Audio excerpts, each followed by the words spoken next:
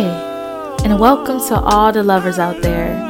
This is the How to Love a Human podcast, moderated by Dr. Candace Nicole Hargons. Follow and come chat it up some more with us on Facebook and Instagram at Dr. Candace Nicole, and on our website, drcandicenicole.com. You will find those links in our description box. Today, the How to Love a Human podcast welcomes William to the space. So sit back and join us along this journey on how to love a human.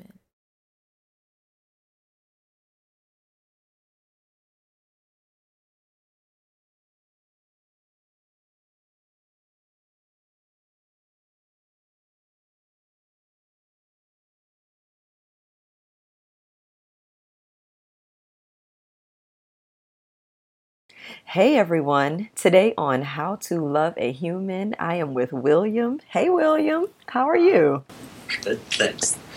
Thanks for having me on. Oh, thank you for being here with me. So I always start with my non-researchy question first. Are you feeling human or human as fuck? Human AF? I'm feeling human as fuck. Yes. What is that for you? Tell me. Man, it is incredible. I mean, just the world that we are in.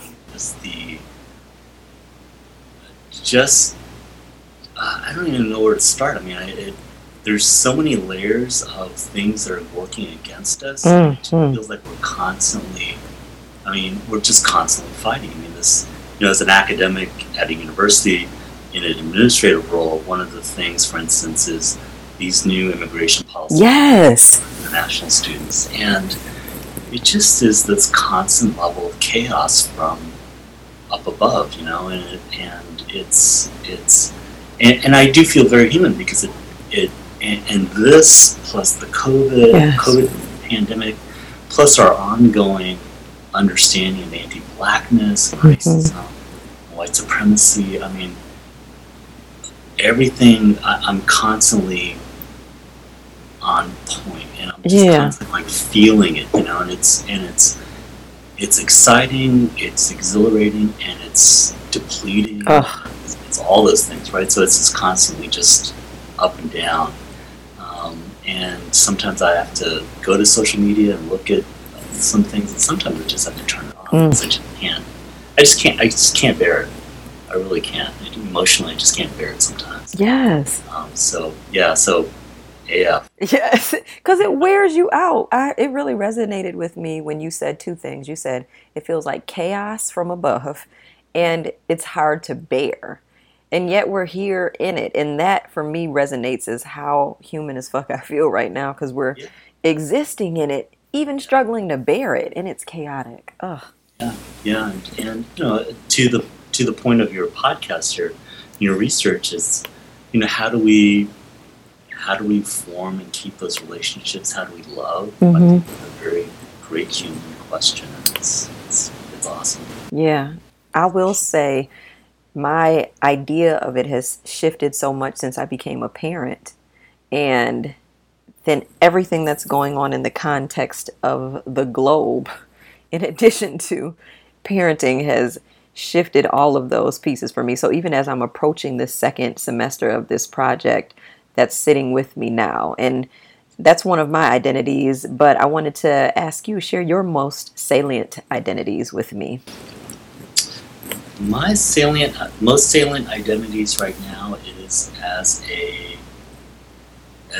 an Asian American man. And my identities have shifted. From what aspect of the Asian identities that are options out there?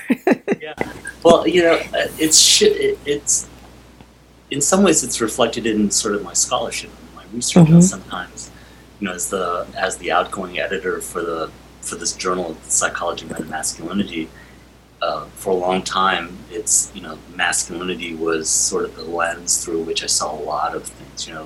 Masculinity, and then being an Asian American man. And then I have this whole other area of research around social class and classism, so I see everything through this lens of class and status and meritocracy and hierarchies and things. And so my area of research right now is sort of this culmination of a lot of my research, and it's focused around white supremacy and white privilege. And so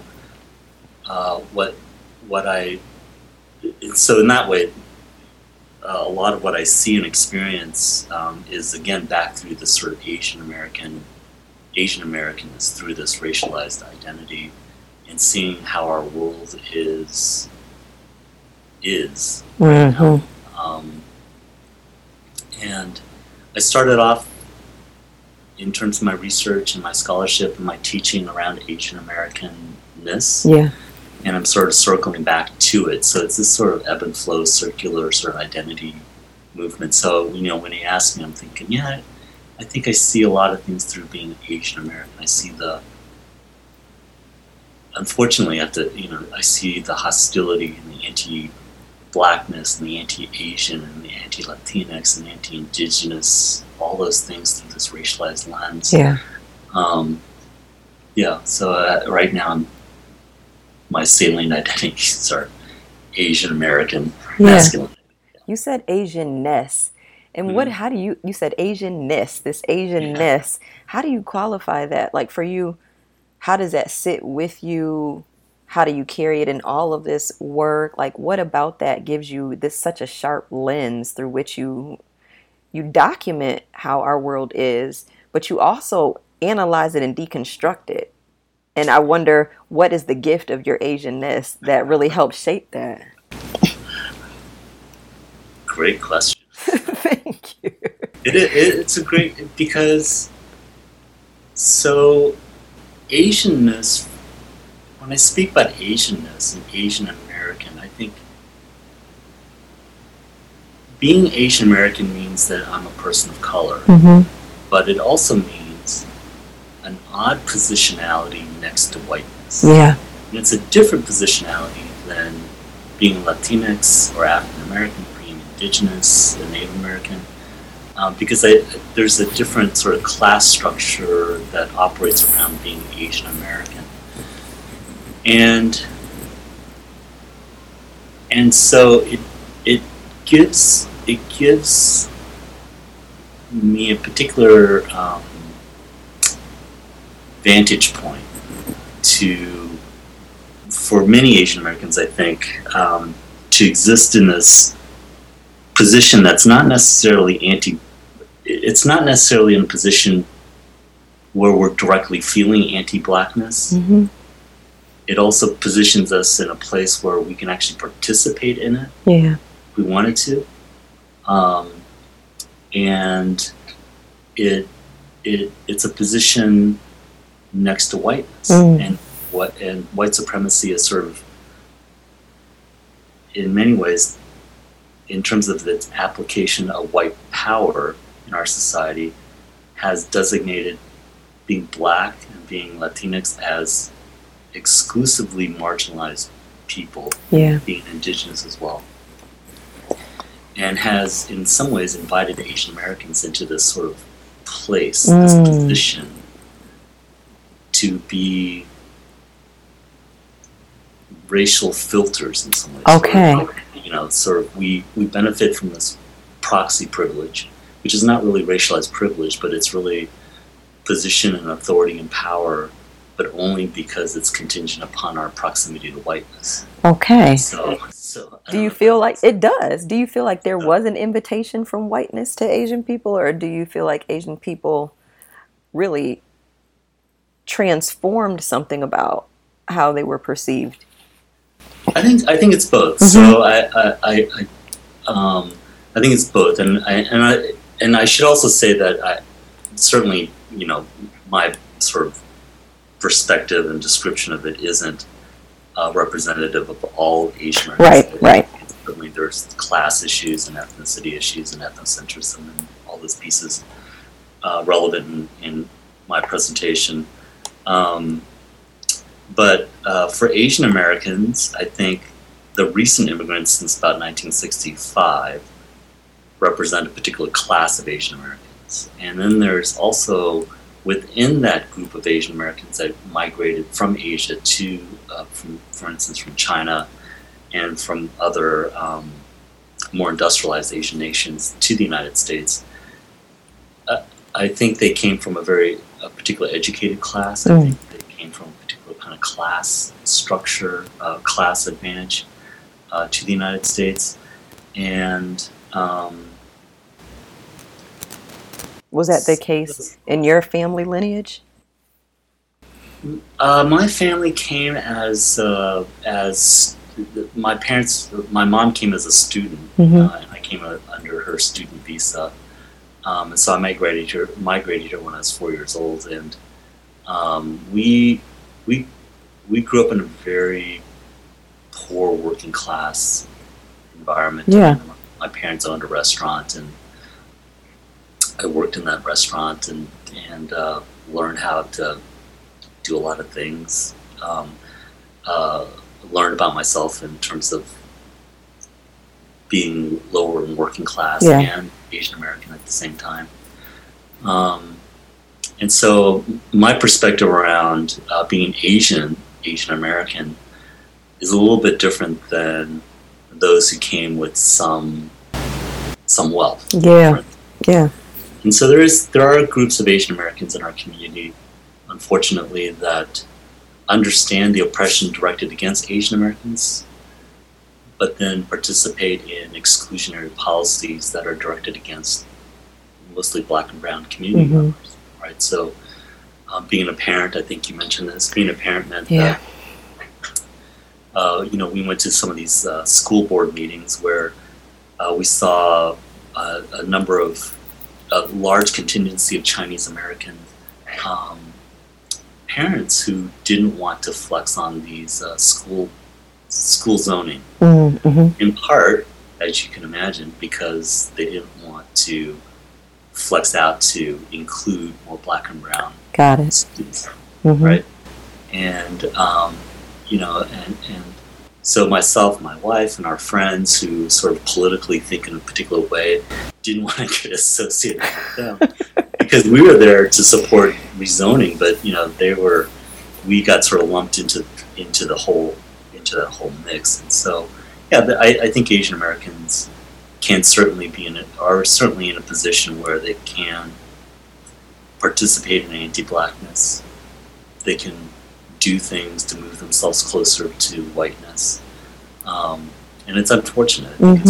So in that way, I sort of see myself as Asian American. I see that through the racialized lens. Yeah, I was thinking about it in the context of COVID and all of the violent language related to Chinese people.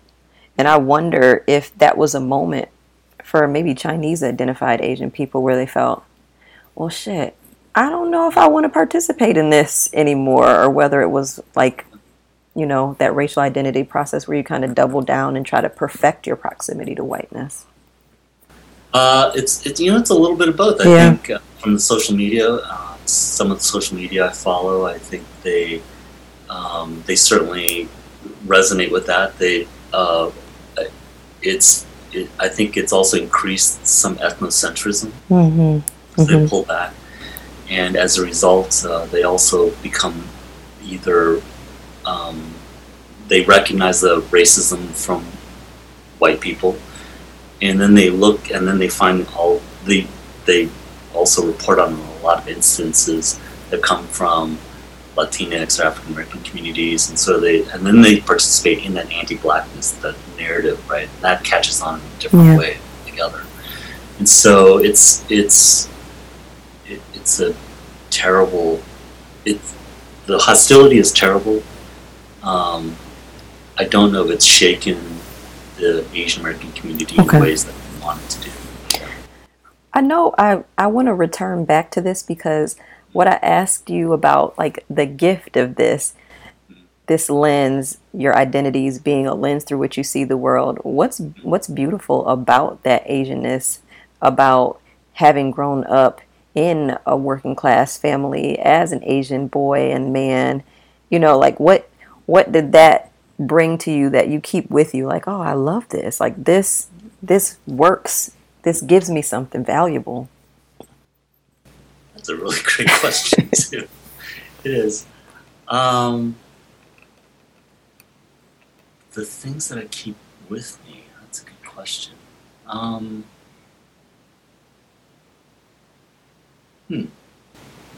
haven't thought about this in such a long time. That's such a good. Take your time. Yeah.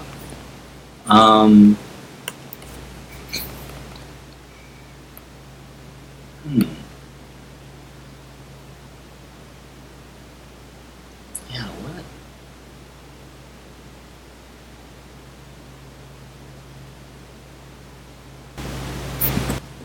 I do appreciate. I do appreciate. I do appreciate one of the things that is strong within Asian American communities, but I think in many other communities of color, is our resonance, our empathy, our support for our elderly, the folks that are generations ahead of us. Yeah. For some reason, anytime I see old folks of color, I get a tug. Yeah. I feel very soft about it, and I think that's part of growing up in a multi-generational household. Yeah. There is oh my gosh, I underestimated, I think, the value of growing up in a multi-generational household until I moved for my job and I was alone. And then, started my family and I was like, where's everybody at? Like, we don't have any help or support. And I grew up with grandma and mom and siblings and aunts and everything. And that, I didn't know how much of a gift that was. I totally understand. I mean, we moved back to Maryland in part because it was closer to extended family. Yeah. And one of the things that we realized when having our daughter when we were in Iowa was that we didn't have an extended family. Our social networks were racially very homogeneous. Yeah. And we did not want to raise our daughter that way. Yeah. We wanted to raise our daughter in a racially heterogeneous environment. Yes. In a class heterogeneous environment, and with extended family. And so it was really important. In terms of our professional careers, we were thinking, at some point I don't know if we can stay here that long because there are a lot of things that we don't want our daughter to start to see herself as. Oh, I just want to touch and agree with that. Yes. It's a weird sort of thing. But yes. One of the things that we sometimes use against our daughter is that we have to tell her, you're not a white girl. And you've got to stop seeing yourself as a white girl. You don't have those privileges. And so my wife, who's also Asian American, that's our conversation. We have to, and she's very good at it. We've had to direct her conversations to see race, to see how white plays against non-white. Yeah. We've had to be very deliberate about it. But as when she was growing up in a predominantly white environment, it was really hard to hold on to that because everything was moving in a different direction. It didn't allow her to hold on to that conceptualization of race in that environment. And so we wanted her to be exposed to much more diversity, and racial diversity and economic diversity was a very important piece of it. So finding an opportunity to come back here where my wife grew up was really important, and when it became available, I thought this is an important opportunity on multiple levels for us to take. I get that. I mean, I really feel that so deeply right now. And you think about school systems and you think about who's in power where, and how seductive whiteness can be. It's just for kids, especially when they see those dynamics play out. Man, thank you for sharing that. I wanted to ask you about some identities you didn't immediately disclose that aren't as salient for you, but that may still be, like, I think you at first didn't mention social class, but you brought that in, and other aspects of marginalization or privilege for you that come up. One that people often hadn't brought up, and then they discussed. We talked about ability. We talked about, sexual identity, gender identity, all the height. We talked about all kinds of things, whatever ones that come to mind now that you didn't mention, but that still resonate with how you understand yourself. Yeah.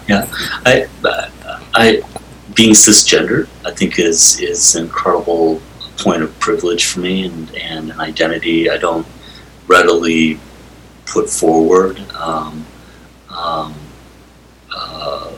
Being heterosexual, I think is, again, one of those identities I don't readily talk about. And I think that's is part of the privilege that I have, that I don't have to mention. I can just tuck that away and keep that invisible, and allow people to assume what they want to assume, because I don't have to talk about it. Yeah. I think those are important pieces. And going back, sort of circling back to talking about our kids and my daughter, I think that's one of the things that we constantly are trying to engage her in conversations about, are these multiple identities in very similar ways that you're bringing up, which is being cisgendered. We assume that she's cisgendered. We don't know, but we constantly allow her opportunities to think differently, to see heterosexuality, see the span of sexuality within her purview.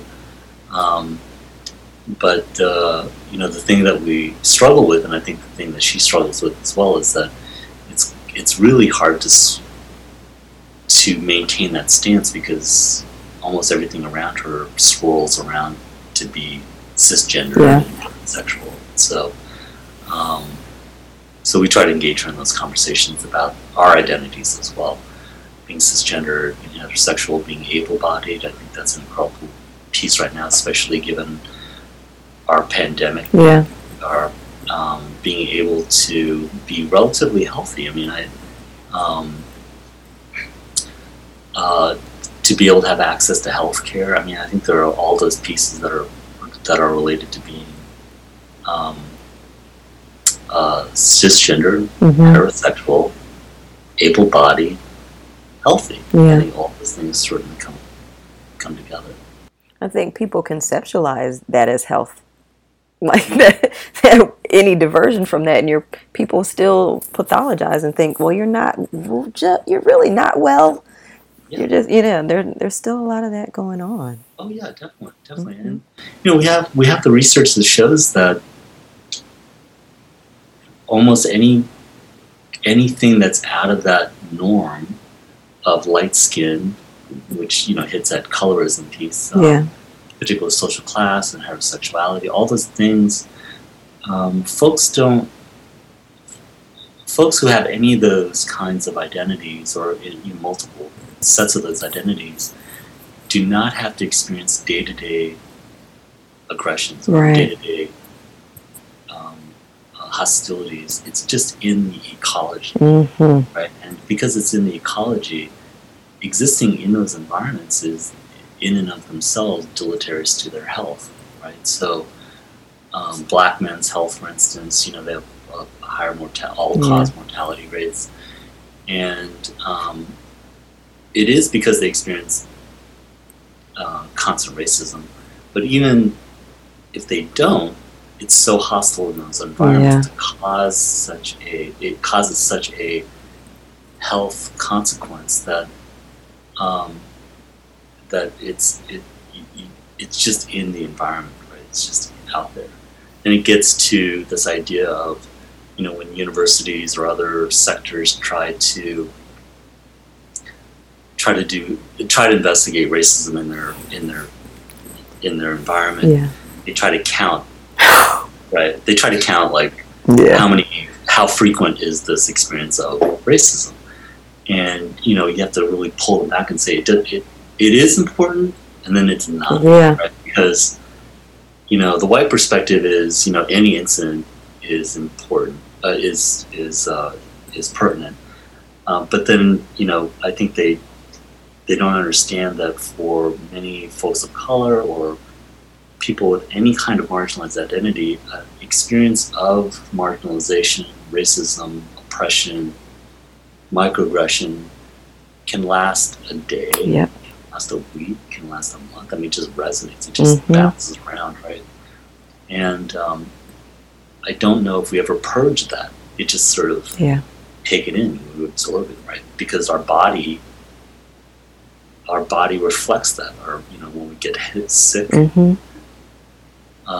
we die of illnesses earlier, I mean, all those things are a result of constantly absorbing that racism, right? Yeah, so, that's a part of what I'm curious about. What I'm studying is just, are there interventions that can, for me, mind-body interventions in particular, because you're right, the health consequence of living and existing in a system organized. I just said I'm removing the language of white supremacy and replacing it with white inferiority complex, but existing in a system that supports and upholds a white inferiority complex, it just erodes you from the inside out. And I'm wondering if there are things that we can do, that we can take ownership of, that are indigenous ways of healing that have been erased from our books, or things that just work for us that we can do to protect or prevent some of that. And it stands to be seen, but that's a question for me. Yeah, I think it's really important to find small groups that you can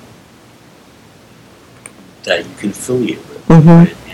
And often those small groups tend to be groups that might exclude people who are white. Yeah.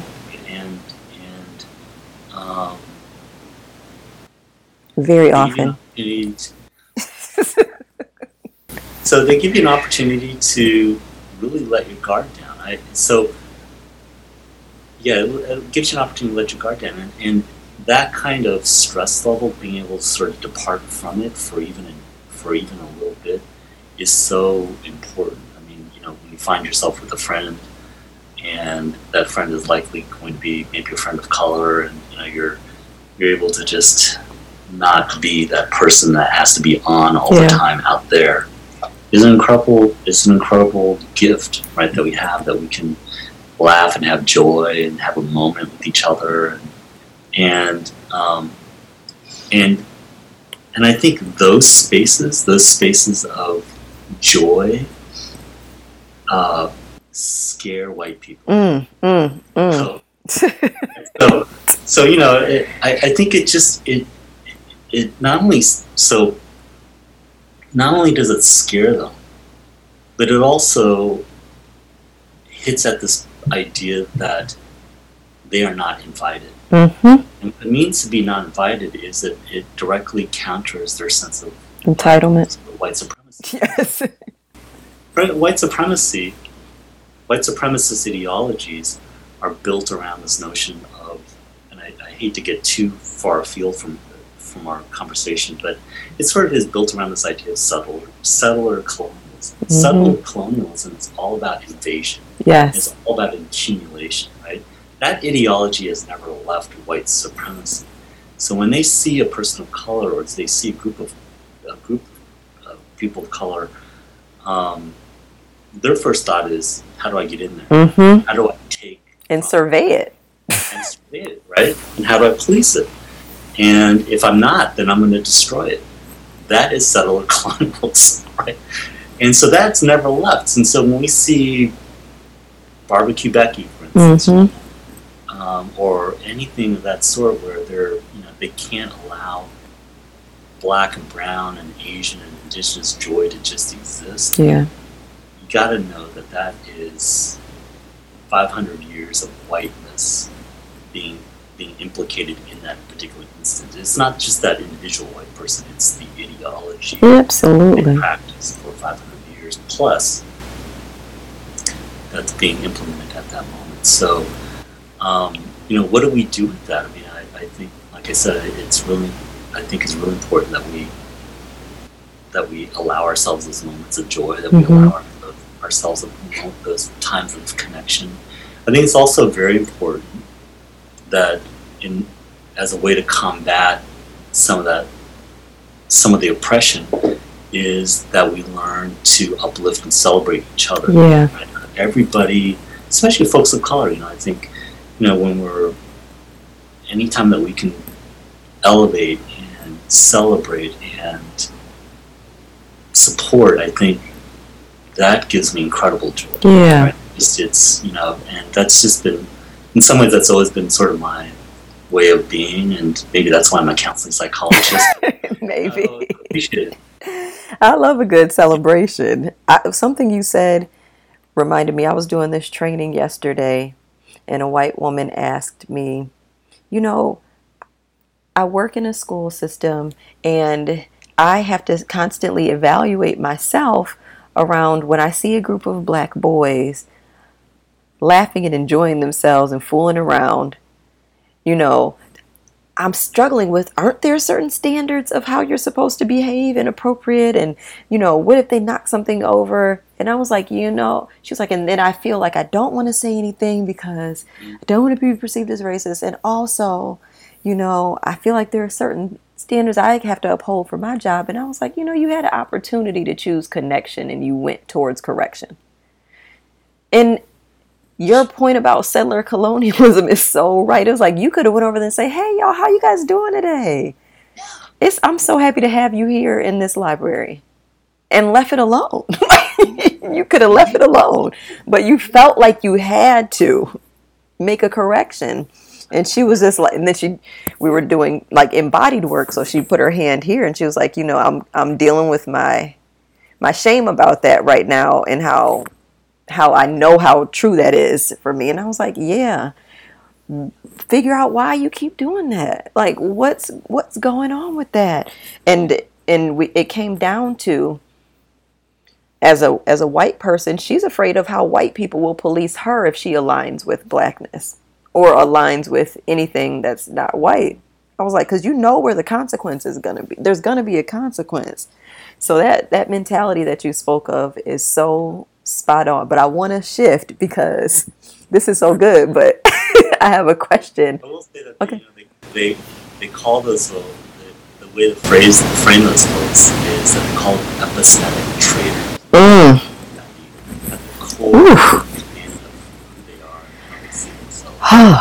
White people consider them epistemic traitors, and they are so threatening that they actually end up being targeted for death. Yes. They drive cars into them, they shoot them, right? Because they can't tolerate those white people. So, wow. Yeah, but they can be very powerful, right? Because they are. Mm-hmm. So yeah, that's what we want, are these white epistemic traitors. So. I love that. That was the first time me hearing that, so I'm definitely about to dig into that. We're throwing away the language of accomplice and we're going full traitor. So, what does love mean to you?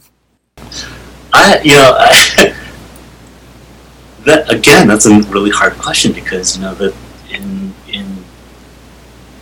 today's world, I've really struggled with this idea of love and how to practice it and how to be with it. And I practice love with my family. I think that's really important. I think it's especially as we start talking about race and racism, I think it's really incredible. It's really important that love features into how we can be compassionate, how we can listen, how we can understand, how we can console. I think that's really important. How we can use the language of love as we look upon our world today. What does love look like? The protest is love, right? And it's a mass movement of love, and I think that's one way to describe it. I think we've got to fight against the media sources that try to tell us it's protest and looting and criminal. But it's really this opportunity, and again, another opportunity for us to try to figure out how to instill love in a system that's so bent on anti-everything, anti-blackness. Outside of my family, outside of my intimate folks here, I think it's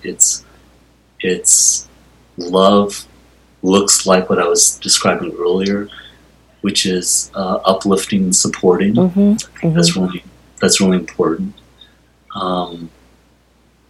In my role, I think love means that I use my positionality as, let's say, a department chair and a full professor to absorb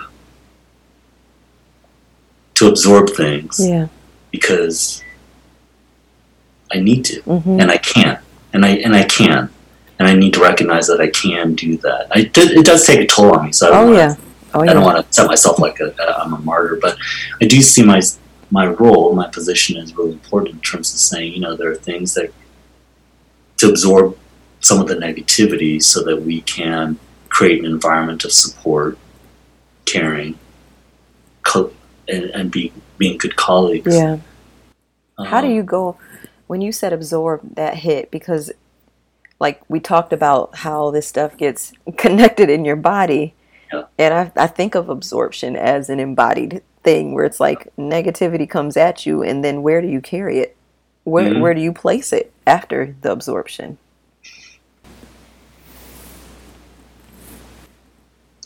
You got to find people that you can talk to, right? Yeah. I mean, I think that's, and again, that gets down to finding some small groups of folks that you can talk to, that you can express these things, that understand it in such a way that you don't have to say everything. Yes. So I think that sort of, it's not, psychological, it's not necessarily mind reading, but there's a level of empathy around experiences like around racism where you can sort of, give each other a look or just say something. And that's an incredibly supportive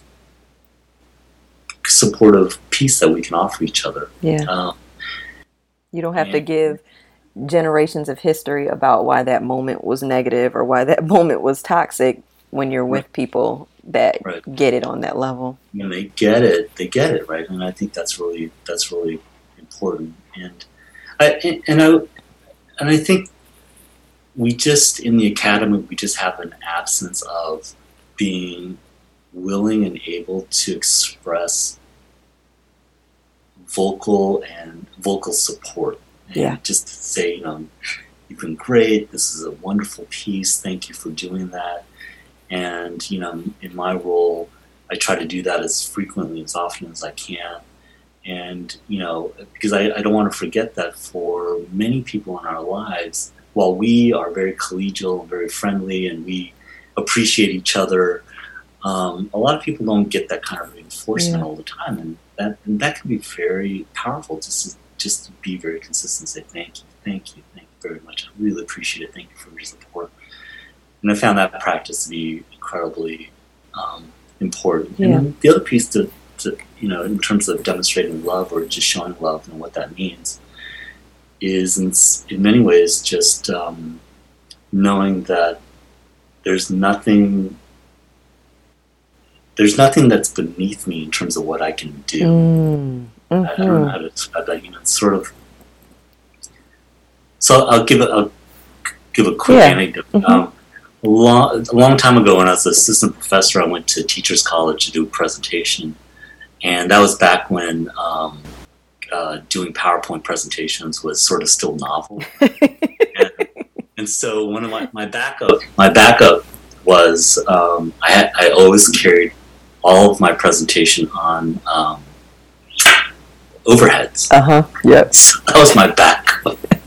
So wherever I went, every presentation, I'd have like this backup of like really heavy plastic film and stuff like that. So one time, when I was at Teachers College making a presentation, the technology just didn't work at all. So the backup was to pull this overhead over But where I was standing and where the overhead projector had to be it just made it impossible to do both present and move back and forth on the overhead. And so at that time when I was making the presentation, one of the folks in the audience was Bill Cross. And so Bill Cross is in the audience thinking, oh my God, I cannot as an assistant professor, make this terrible presentation in front of Bill Cross. And Bill Cross, he may not remember this, and he may not remember me, but I remember it.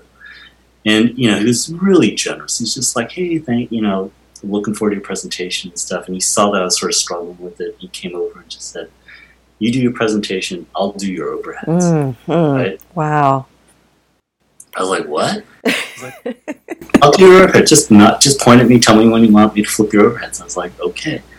And that's love.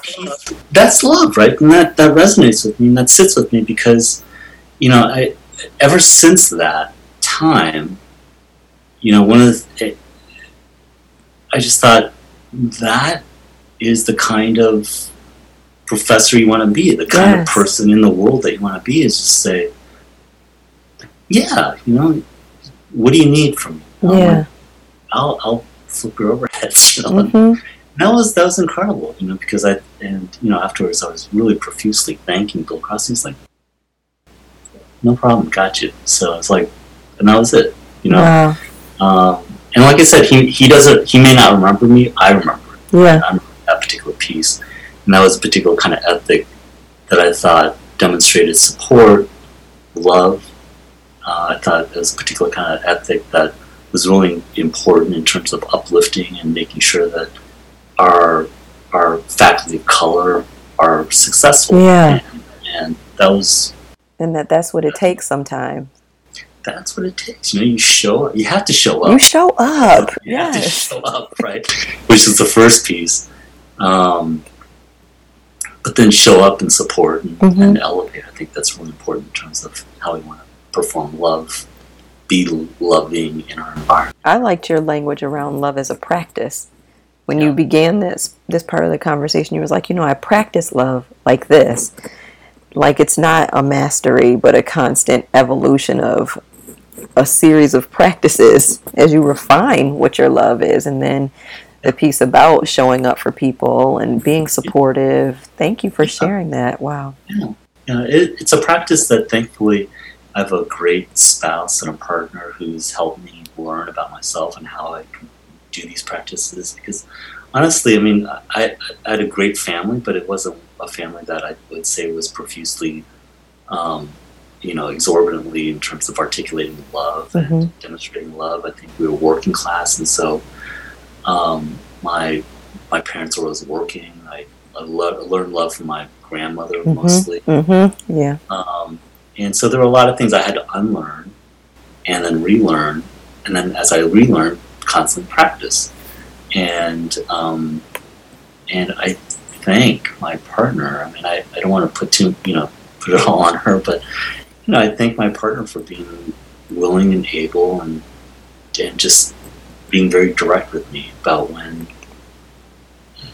I'm not doing well. So that's important. Her loving you in that way with directness and intention really transformed your ideas and expression and practice of love. Definitely. And definitely. What would the world look like if it loved humans like you? Oh, gosh. What would the world look like? Gosh, God, man. What a world to imagine, right? If the world could love humans like me, I think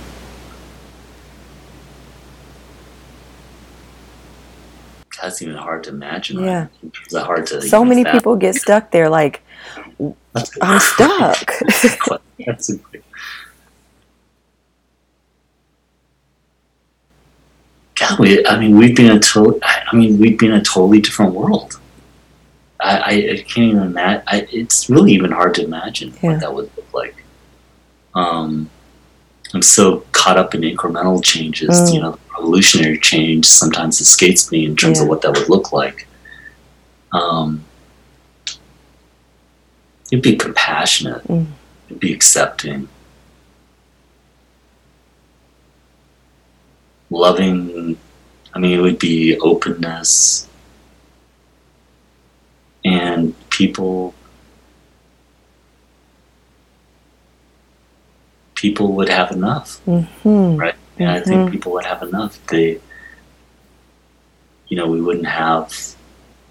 Yeah, that's an interesting piece. I pivot to sort of the negative instead of staying on the positive. So that's a really good question. Staying on the positive. Yeah, it's even hard to imagine. It's a great question. Really it's hard. I mean, it's hard to imagine when we're so far removed from it. So I really get that. But you've been imagining this world in the way you write. Like the things you write about are envisioning this world. The way you critique these systems is, to me, the way I read it anyway, is because you envision a world where that doesn't exist anymore. And so I'm wondering, when you draw on that, like, I have to critique this system because I know this ain't it.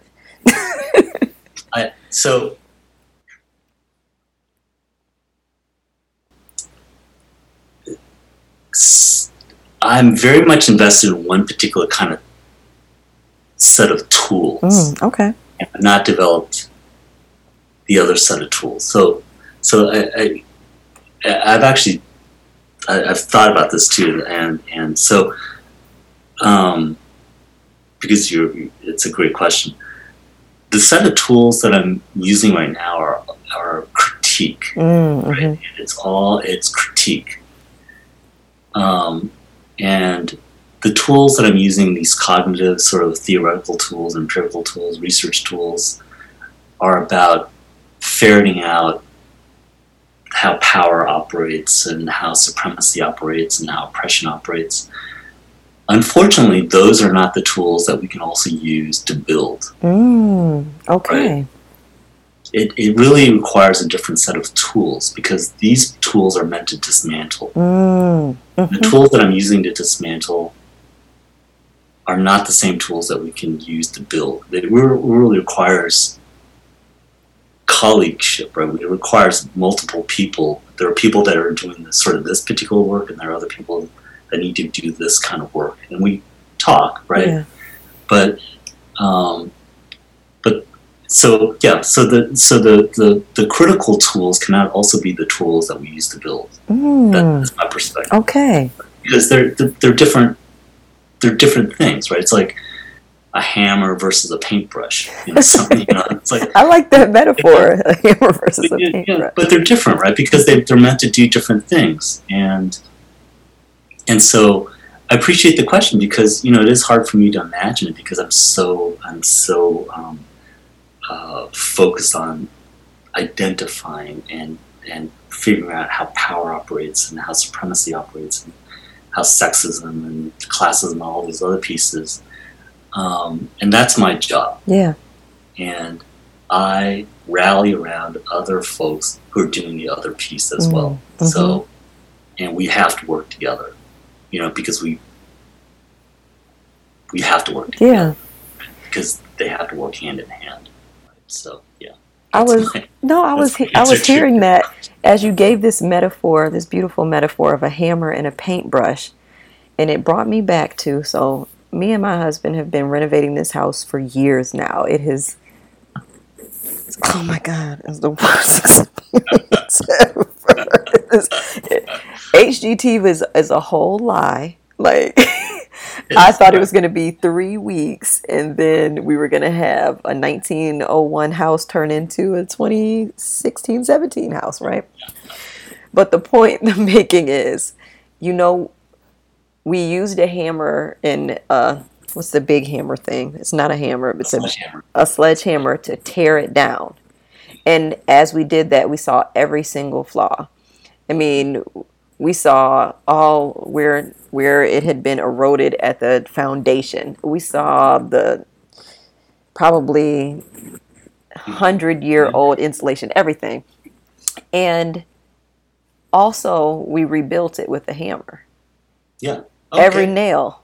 like had to be hammered back, And so when you said that, I was like, but we also needed a paintbrush. Like we needed both. Yeah. We also needed a paintbrush. So it just really gave me a better way to describe it. I appreciate that. That's a much better way to describe it. You do need something else. I like that. I like that a lot. See, we just co-created that. Thank you. What identities in others do you sometimes struggle to love? Oh gosh, good questions. That I struggle to love.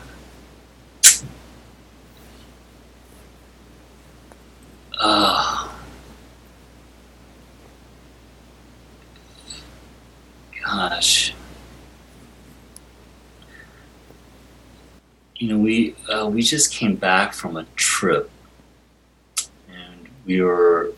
and I really struggled to love folks that really identified with their whiteness. I don't know how else to describe it. It's just I saw it that way. It's that they just did not want us around. It was sort of a hard re-experiencing of that piece for me, I think.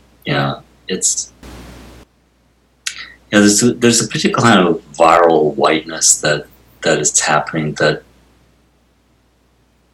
I guess has always been around. It has always been around, but I think given the context, it's just become much more viral and much more expressive, much more hostile. But it's always been there. But in this particular case, I think it manifested too as a kind of brashness and a sense of invulnerability. Part because as we were traveling around, in Southern California where I grew up, it's everybody. You have to wear a mask, but quite literally, almost everybody who wasn't wearing a mask was a white person. Yes, I see that all the time. All the time. It's like I don't even know what to make of. I mean, I do know what to make of it, but it just was incredible because I was there with my spouse, my mother, or my daughter as well. I'm trying to, my masculinities are, we're trying to protect everybody here, but it's like you got to do your part. You got to do something. You can't just think that this is just some imaginary disease that's going around. And so I really struggle with that, and so in my mind, in my heart, my body, I was constantly, for about a week, I was just really in this sort of Helmsian immersion status. I just could not get out of it until I got home. So, because I just couldn't stand it. I don't know what it was, but it just pissed you off. Yeah, I'm talking about very, deep Helmsian immersion. So, yeah.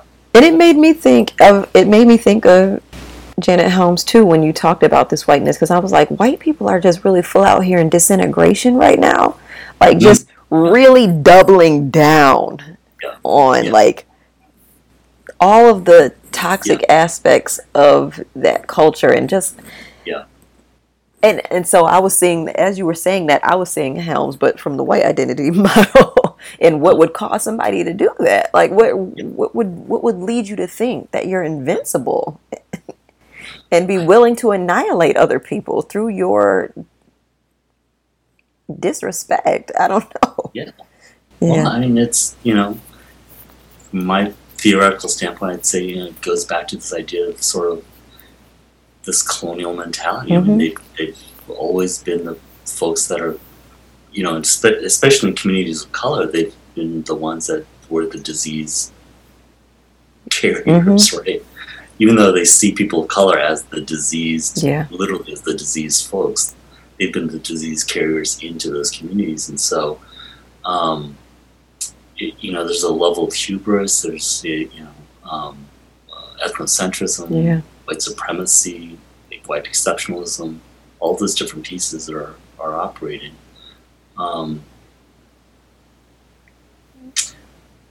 And I know you didn't ask this, but I also think it's going to be interesting to see what comes out of the protests, this global protests that we're having right now. I think there's a lot. I think people are talking about structural and institutional racism and cultural racism. I think the language is now getting out there. My skepticism, if I might offer, is that I think at some point in the near future, we're going to have to then figure out a way to combat that language that's going to be used back against us. Absolutely. So, absolutely. 'Cause I think it becomes, the white supremacist ideology becomes very proficient. It absorbs that language, that critique, and learns how to continue on. And I think we're going to find ourselves in the same situation again. Right? It's going to take a different form with a different language. It's going to require a different kind of labor from us. But I don't know if, when we talk about structural institutional racism, if mostly white people are going to be committed to really saying, I'm okay taking a back seat, right. Or not having this power, or not being first in line. I just don't. Yeah, and I just really feel the need for that, to take up a hall space, to have the front seat, is born of inferiority. Like, you can't be healthy and well and feel like a whole human and also feel like you have to hoard all the resources, like that you have to fuck up all the systems. Like, you just like, how do we, let me just move to our final question. What do you love most about you? What's that say again? What do you love most about you? Oh, I really love being my particular age right now, and where I'm at. And you didn't talk about age as a salient identity, but what is it about this age that feels like, yes? I just, and my spouse has also said this to me as well, is that, once I turned 50, I was like, I started to just feel like it's okay to say and do certain things. And so, and having that particular kind of acceptance allowed me to also be accepting of lots of other parts of myself.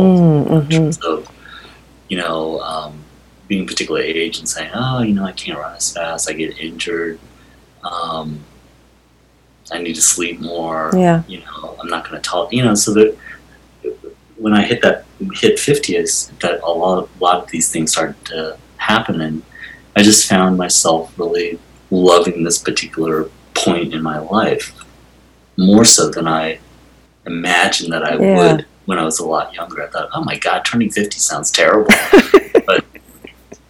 but it sounds like it's been liberating. It's actually been it has been very liberating. It has been terrific. I think, related to that is, I have a great partner, a great spouse, a great person with me, and that's been incredible.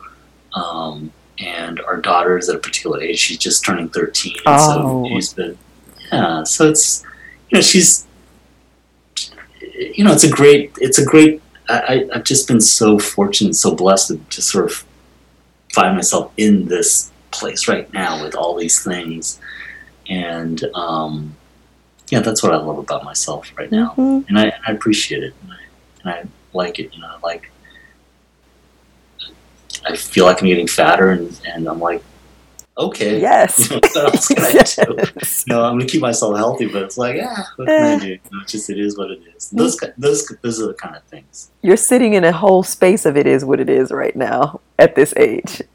Yeah, exactly, right? All of it. I appreciate the whole space of it. Exactly. Yeah.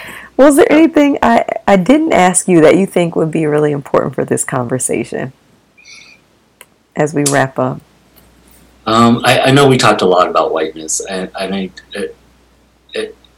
hate to even say this, but for people who are listening to this, I'm not anti-white because I think I've been. You don't have to feel the need to say that. People can just deal with it. Talk about whiteness and stuff like that, and some folks who are white that might listen to this or hear, or you might see a transcription of it. It's like, God, they really hate white people. I'm like, no. We hate white supremacy. We hate white power is demonstrated. All those different things. That's what we hate. That's what we're working against.